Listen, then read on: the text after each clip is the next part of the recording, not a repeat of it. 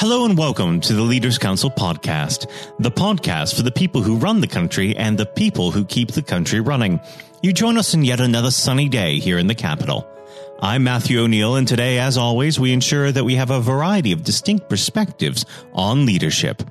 First, we're joined by Euan Bain, Director of Signature Pubs. Euan, hello. Hello, good afternoon.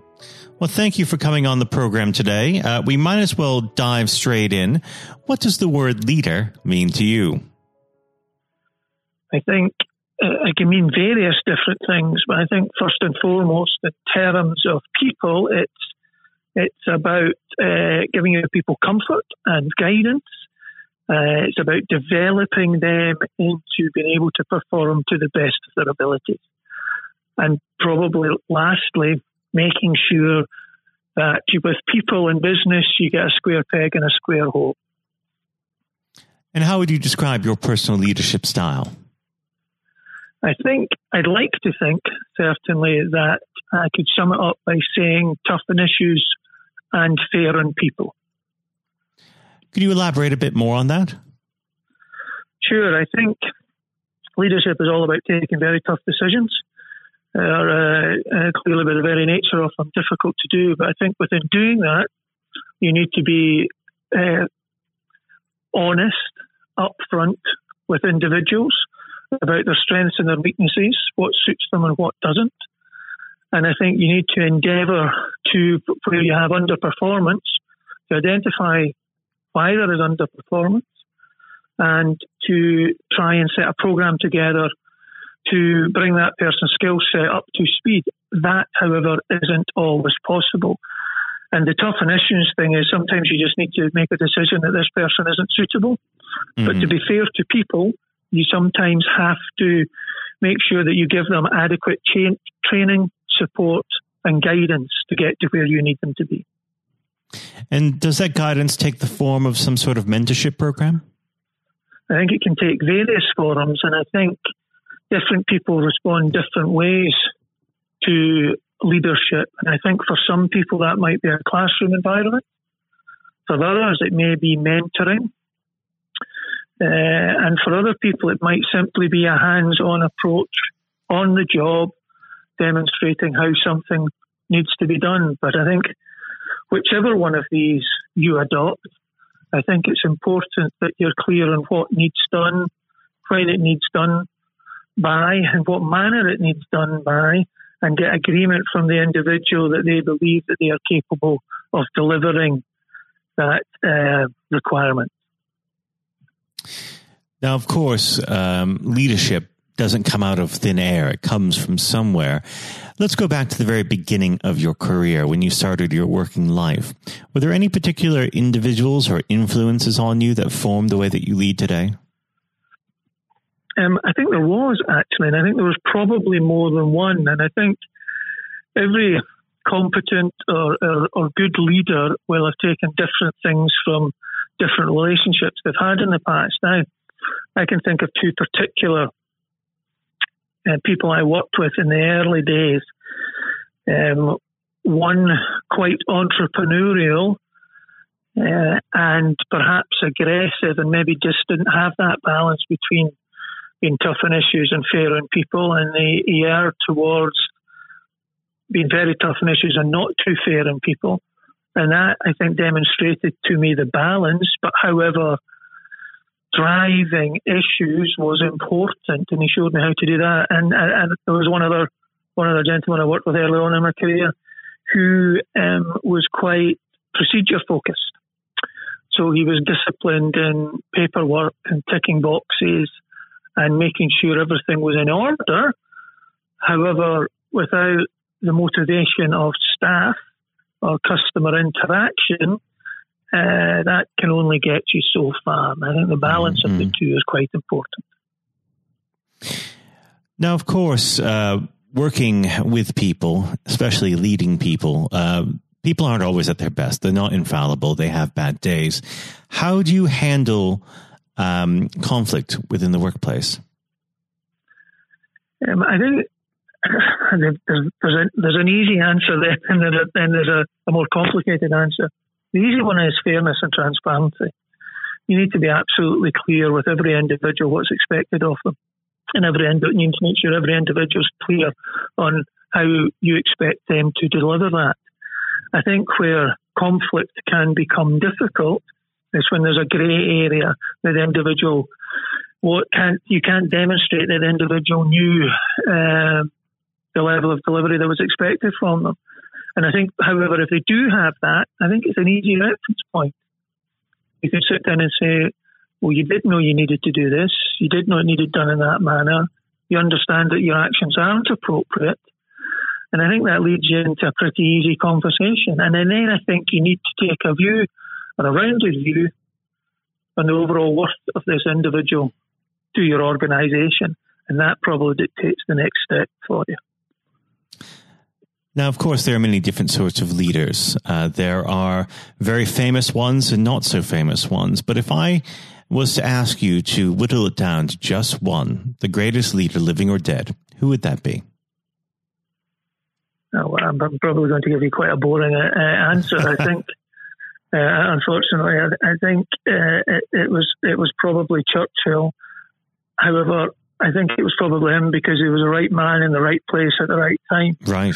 And I think earlier parts of his career and later parts of his career proved that he maybe wasn't as effective, but in terms of the hand he was dealt at wartime, he was an extraordinary leader, and the challenges he faced then met his skill set perfectly. And I suppose that's one of the, going back to something I mentioned earlier, that's why you need to make sure you're square peg, square hole, you've got the right people doing the right jobs. Now, do you think any lessons from Churchill's leadership style can be applied to the world of business today? Yes, I think they can. I think he had an ability to be particularly tough in issues, and I think where required he was fair on people. And I think where many leaders fall down is they struggle to take the particularly difficult decisions. And he did not. He was robust and adamant on where he felt in his ability, to make these tough decisions. And interestingly, I was talking to somebody just the other day there about this. I think I read an article recently that likened many very successful CEOs to psychopaths in their very blinkered attitude to achieving a goal. And I think, whilst there may be some truth in that, I think great leaders understand the responsibility they have and what is required of them. That doesn't mean to say that once they've made a particularly difficult decision that's affected other people negatively, that they don't go home and have dark periods in their downtime. But they're demonstrating an outward strength that people want to follow. Well, of course, unfortunately, we aren't in a position where we have a lot of time. But before I let you go, I'd like to know a little bit more about Signature Pubs and what the next year has in store for it. Okay, I think we're in an enviable position where we don't have a set out strategical path to grow. But what we do have is we've manoeuvred ourselves in the marketplace to take advantage of opportunities when they arise. And I think one of the key successes of Signature Pubs is that it makes sure it tailors its businesses to suit the locale or the local area it operates in. And therefore, that's often about being nimble in the marketplace, identifying an opportunity when it rises, and being able to take full advantage of that. So you'll seen by the growth the company has gone through over the last 10 years that there has been what appears to be spurts and then periods of stagnation. And that's about not being pressurised into making purchases or growths where they don't suit modus operandi or they don't suit the geography when they're presented. And I think that's one of the key reasons why the company has been so successful and has grown the way it has. One of the other reasons that we will continue to grow and develop the business is that we have that balance we touched on a wee bit earlier, whereby we have big company structures and adherences, but it is balanced with a real entrepreneurial spirit, whereby everybody from the lowest, most menial task within the company has an influence over the day-to-day running of the business. And if somebody is able to come up with a good idea and it's agreed, then it gets implemented. So everybody has buy-in and everybody has ownership. And because of that, the company will continue to grow and I think be sought after and enviable employer within the licensed trade industry in the UK. Well, Euan, it's been an absolute pleasure discussing leadership with you, and I very much hope you come back on the program at some point in the near future. Euan, thank you. You're very welcome. I'd like to do that. Thank you. That was Euan Bain, Director of Signature Pubs. And now, if you haven't heard it before, is Jonathan White's exclusive interview with Lord Blunkett.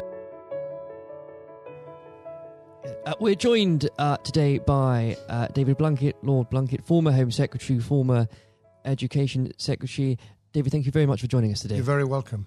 It's always a pleasure, but since we are talking around the theme of leadership, it would be remiss of me if we didn't start with the leadership election going on in the Labour Party. Apart from, I'm sure, your delight that a certain someone is leaving a post, what are your thoughts on it so far? Well, I think the party membership are going to make a very clear decision. Are they in the stands watching, or are they on the pitch playing? And if they want to play, then the two candidates that are in for the future are Lisa Nandy and Keir Starmer. I'm personally backing Lisa because I think she's a brave woman with a tremendous amount to give. She's got really good, positive ideas. I like them because they're about building from the community rather than command and control from the centre. They're about a new form of social democracy and socialism rather than trying to replicate a failed past. And she can reach out to people that others can't. So I'm giving her my backing. I think Keir Starmer is very professional, very able, and presents extremely well. And I hope that one of those two actually come through in the election on the 4th of April. There has been a lot of criticism, especially from for candidates a little further left than them, who've criticised even the last Labour government as being part of 40 years of Thatcherism. Yes, I think it's really unfortunate, particularly when new MPs come in having seen large swathes of their colleagues lose their seat, to roll up the 13 years of Labour government with everything that I'm so proud of. I mean, we were not neoliberals or anything like it. We were able, in the first 10 years certainly, which I played a part in, to be able to turn the economy around, to invest in health and education, to be able to transform people's aspirations and their hopes for the future. And that included ensuring people got the minimum wage, which we never had before, Sure Start to nurture youngsters from the moment they were born, transformation in the quality of education. And all these things actually add up to helping people to improve and change their lives for the better. And anyone who thinks that's not good and that isn't a government to be proud of needs to answer the question, what shibboleth is it that you would want that would actually have done more to change those lives? I can think of two or three myself in terms of dramatically taking on inequality, although 500,000 children were taken out of poverty in those years. I could think of being even tougher on crime, even though I was dubbed as one of the tougher Home Secretaries, because the people that I cared about most were, on the whole, not exclusively, but mainly the victims of crime. I can think about taking on the very, very rapidly growing transnational power of the big tech companies, which we still need to work through in terms of how we do that from a single nation just off the coast of Europe, and how we work internationally without getting caught up in wars we don't want to be involved in. But how are we international in a way that ensures that we play our part in making a better life for humanity as a whole, rather than disengaging and becoming alien from the rest of the world? Those are big questions for the social democratic left, particularly with artificial intelligence and robotics changing the world of work forever, I think, in the next 20 years. An ageing population. Labour got 18% of the over 65 vote in the general election.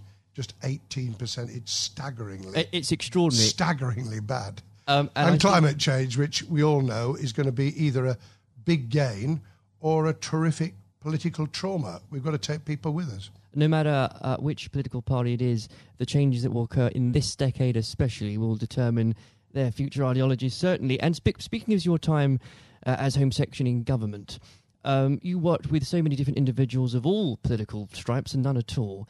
Is there someone, and on the theme of leadership, that stands out to you that embodies some of those qualities you described earlier? Yes, I mean, it's on the theme of bottom-up.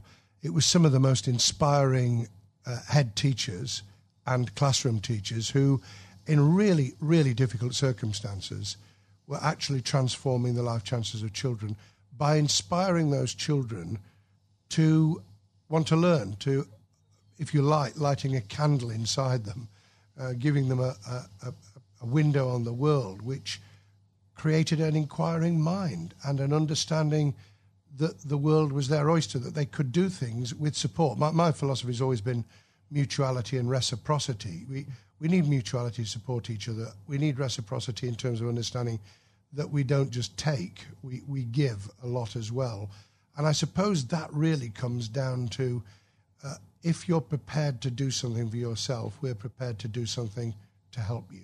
And that's fundamentally in education, but it is in all sorts of walks of life as well. So you can have innovation, you can have entrepreneurship and creativity in business, you can have the way in which people turn things around for themselves. Small businesses have done that, the contribution to new ways of doing things, of thinking differently about our economy.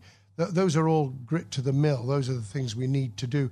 And we can do them together. It's not that you're on the side of the devil if you're an entrepreneur, or you're on the side of the angels if you work in public services. We are dependent on each other. You can't have one without the other. Yes. And I think, to coin a term, extraordinary, ordinary people, and especially when it comes to, given your answer, David, to teachers, to carers, people that honestly don't get the recognition they deserve on a day-to-day basis. And without them, half of society wouldn't function. Completely. I call it civil society, which functions even when government isn't functioning. It's the glue that holds things together. It's people working and living and having their being together and recognising that they are dependent on each other. I've obviously met incredibly inspiring leaders in a different vein. I was very fortunate to have met Nelson Mandela 3 times. I met Bill Clinton a number of times, both of whom, in very, very different ways, were inspiring leaders. I've met people in leadership positions who couldn't take a decision to save their lives. Tony Blair famously said in his conference speech the year before he stood down as Prime Minister, and I knew exactly what he meant. He said the worst ministers are those who won't take decisions, and anyone in a leadership role needs to, A, know why they're there, what they intend to do with the authority that goes with being a leader and a manager, and then how to draw people in as a team to be able to implement it so that it's a team approach. It's not someone out on a white charger. It's someone who can mobilise, motivate, provide incentives for people to feel that they're part of the solution as well. And I think whether it's politics, whether it's business, whether it's sport, it's exactly those qualities that you need to succeed in any of them. Yes, it is. And if people recognise that and they have a clear idea themselves, they have and build, because you can build leadership qualities, they know how to manage their own time and their own emotions, because we all, from time to time, feel like really losing our temper, and I don't pretend for a minute over the years that I haven't. How to control your own feelings and emotion, and how to bring the best out in other people's. How you work out that people who are really good don't threaten you, they complement you. People who have complementary skills to you are really valuable. And I suppose the ability to listen, not just for its own sake, but to listen because you are conglomerating, I suppose you would call it plagiarising, thoughts, ideas, ways forward from everyone around you. I often think that football managers wouldn't do too bad a job if they actually talked to the fans after the game. Well, everyone knows, David, you're a big Sheffield Wednesday fan. I know. Can't be easy having to hear the praise of Chris Wilder and Sheffield United every week after week. No, it isn't, although it's damn good for Sheffield, so I'm being a bit magnanimous at the moment. That's very good about of you. Sheffield United in the Premier League, because it's change. It does change. It lifts the image of the city internationally. If you're not just because it's Sheffield United, but because if you're playing Liverpool and you're playing Man City, then that's a global audience. You're immediately beamed across the world. So that's good. I could cry sometimes. We can beat Brighton, Premier League side, in the FA Cup at Brighton. We can beat Leeds at Leeds. I was there when we beat them 2-0 in January. And then you can lose 5-0. And then you lose 5-0 at home to Blackburn, and half the fans were out of the ground by half time. What would a manager Blunkett say in this situation? I would have asked myself a very simple question. What went wrong with motivating those players so that when they came out on the field, they walked instead of ran? They didn't have any of the passion they'd had the week before at Leeds. They showed no drive and incentive to take hold of the game. What went wrong with the same players who'd played very well the week previously? And if you could answer that question, and something may have happened, who knows, something during the morning before the game started, something may have gone sour. You get the answer to that question, and you then start to ensure that we never do this again. Yeah, well, I'm a Chelsea fan, so I'm beginning to feel your pain at the minute. But I would like to pick up on another point you just made, actually, David, about choosing a strong team, people that complement you. A lot of criticism that Theresa May got as Prime Minister was that she tended not to pick, perhaps, the more ambitious, the more ministers that might well challenge her.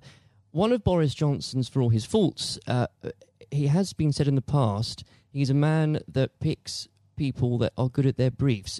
Do you agree with that? Well, I'll reserve judgment on that until I see the outcome of the reshuffle, which, as we record this podcast, has not yet happened. And I imagine I would be very surprised if he didn't have quite a brutal reshuffle, not just to get people in who he likes, but people who are going to be really sparky and able and clear at doing the job, because you can have all the best ideas in the world, you can pronounce on what you're going to do, but if you haven't got leaders in those departments prepared to do it, if they're just toadies, by the way, and there is a tendency, a new Prime Minister, large majority, got to be very careful that you don't pick people because you're receiving the echo of your own voice when you're speaking to them, but get able people in. I won't comment on some of the less able, but there are clearly in the cabinet as I speak at the moment people who are really just not up to it. I mean, incidentally, anyone who won't be cross-examined by decent journalists on the BBC, who've changed their minds recently about Sky, isn't worth their salt. But part of being cross-questioned is to demonstrate to yourself that you've got a grasp of your brief, that you believe in it, and that you can persuade people of it. And if you can't do that under real cross-examination, rather than sitting on the sofa for an easy morning television program, get out of the business. Don't do it. Without a doubt. Yeah. And also, I should add, that is how Leaders of All Stripes earn that respect in the first place.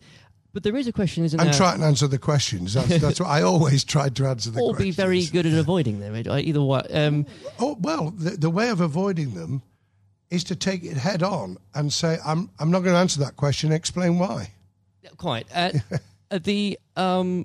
I think that one of the great things about the Leaders Council especially is that it takes and talks to people, again, from all different backgrounds, leading something very different, whether it's a charity, whether it's a business, whether it's in politics. There comes points, though, and David, you must have experienced this, whether as leading Sheffield City Council or as Home Secretary, when people are looking at you for leadership, where do you get your strength from? I think there's something inside all of us. There's a tenacity, there's an ambition, there's a desire to get things done, to make a difference inside you, whether you're in public service, the charities, or you're driving a business that actually says, this is why I get up in the morning. So you've got to have something internal to yourself. The second is the satisfaction you get back, because you do, from seeing things change for the better. You can take pride without being egotistical. There's nothing wrong with being proud of what you do and to want to do it even better.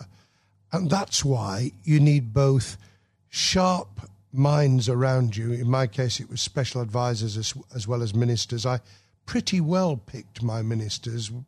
Sometimes Tony asked me to take people who I was a little bit iffy about, and we had to meld people into the team. I was able to pick all my own special advisors, and that really did make a difference. But in the end, you've got to like what you're doing. I mean, the people who are unhappy in their skin, it's very difficult to perform if you're in the wrong business or in the wrong department of a business, or if you're really hating teaching, or in politics, you're just in the wrong department. I was very lucky because education and employment were my first loves in terms of what I wanted to do, and I got the job for 4 years. I'd then come to the conclusion that there were really big challenges for us.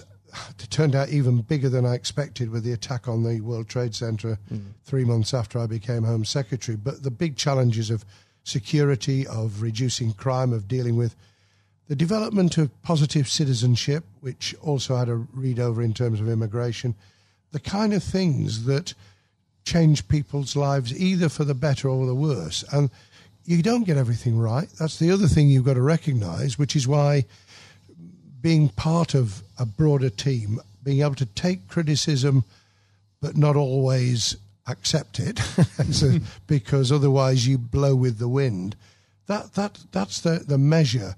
And I think if we can share those traits, those experiences, those different elements through the Leadership Council, if we can get people from very, very different leadership managerial roles and delivery roles to actually be able to share that experience, everyone will gain something from it, because that dialogue will inform, it will avoid people reinventing the wheel, it will take people a lot further than the niche, for good or ill, the niche that they're in at the moment. David, in a couple of minutes we have left, I will be mean and put you on the spot and ask you for predictions perhaps in 3 things. What will happen in the Labour leadership contest? How will the next few months go for the government after Brexit, after we leave the European Union on the 31st of January? And where will Sheffield Wednesday finish in the league? Lord above. I'm not sure which is the most difficult of those questions. I've already indicated where my support is for the Labour leadership. If we take it at the end of January 2020, Keir Starmer has clearly got off to a very, very strong start.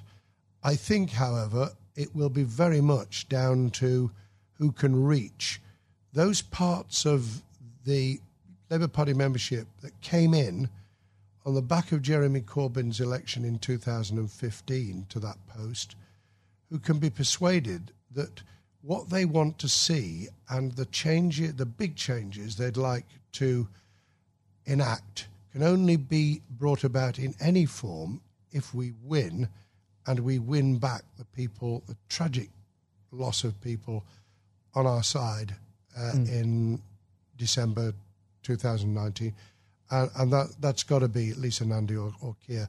On the next few months, I think that the government will probably do quite well. I think that there are real dangers ahead in just having 11 months to negotiate trade deals, especially with bellicose pronouncements about we're not going to have alignment, as though alignment in itself is a bad thing when some of it will be very good. So I think there are dangers, but I think there's quite a bit of momentum going with the government at the moment, and that will be reflected in relationships, in doing deals in Europe and facing outwards to the rest of the world. Sheffield Wednesday, God help me. I mean, how is it that two of the things that are most important to me, other than my family and loved ones, is football and politics? I think Sheffield Wednesday will be hard-pressed now to get into the playoffs. If we do, I think we could pull it off, but I am really reluctant. And I think on that prediction, your reputation will be judged. Lord Blunkett, thank you very much for joining us today. God bless you, Jonathan. This has been the Leaders' Council podcast. Thank you for celebrating excellence in leadership with us. I have been your host, Matthew O'Neill. Until next time, goodbye. Thank you for listening to our podcast. The views expressed within the podcast do not reflect the views of the Leaders' Council of Great Britain and Northern Ireland, its parent company or subsidiaries, members of staff, other guests, or any other person therein associated.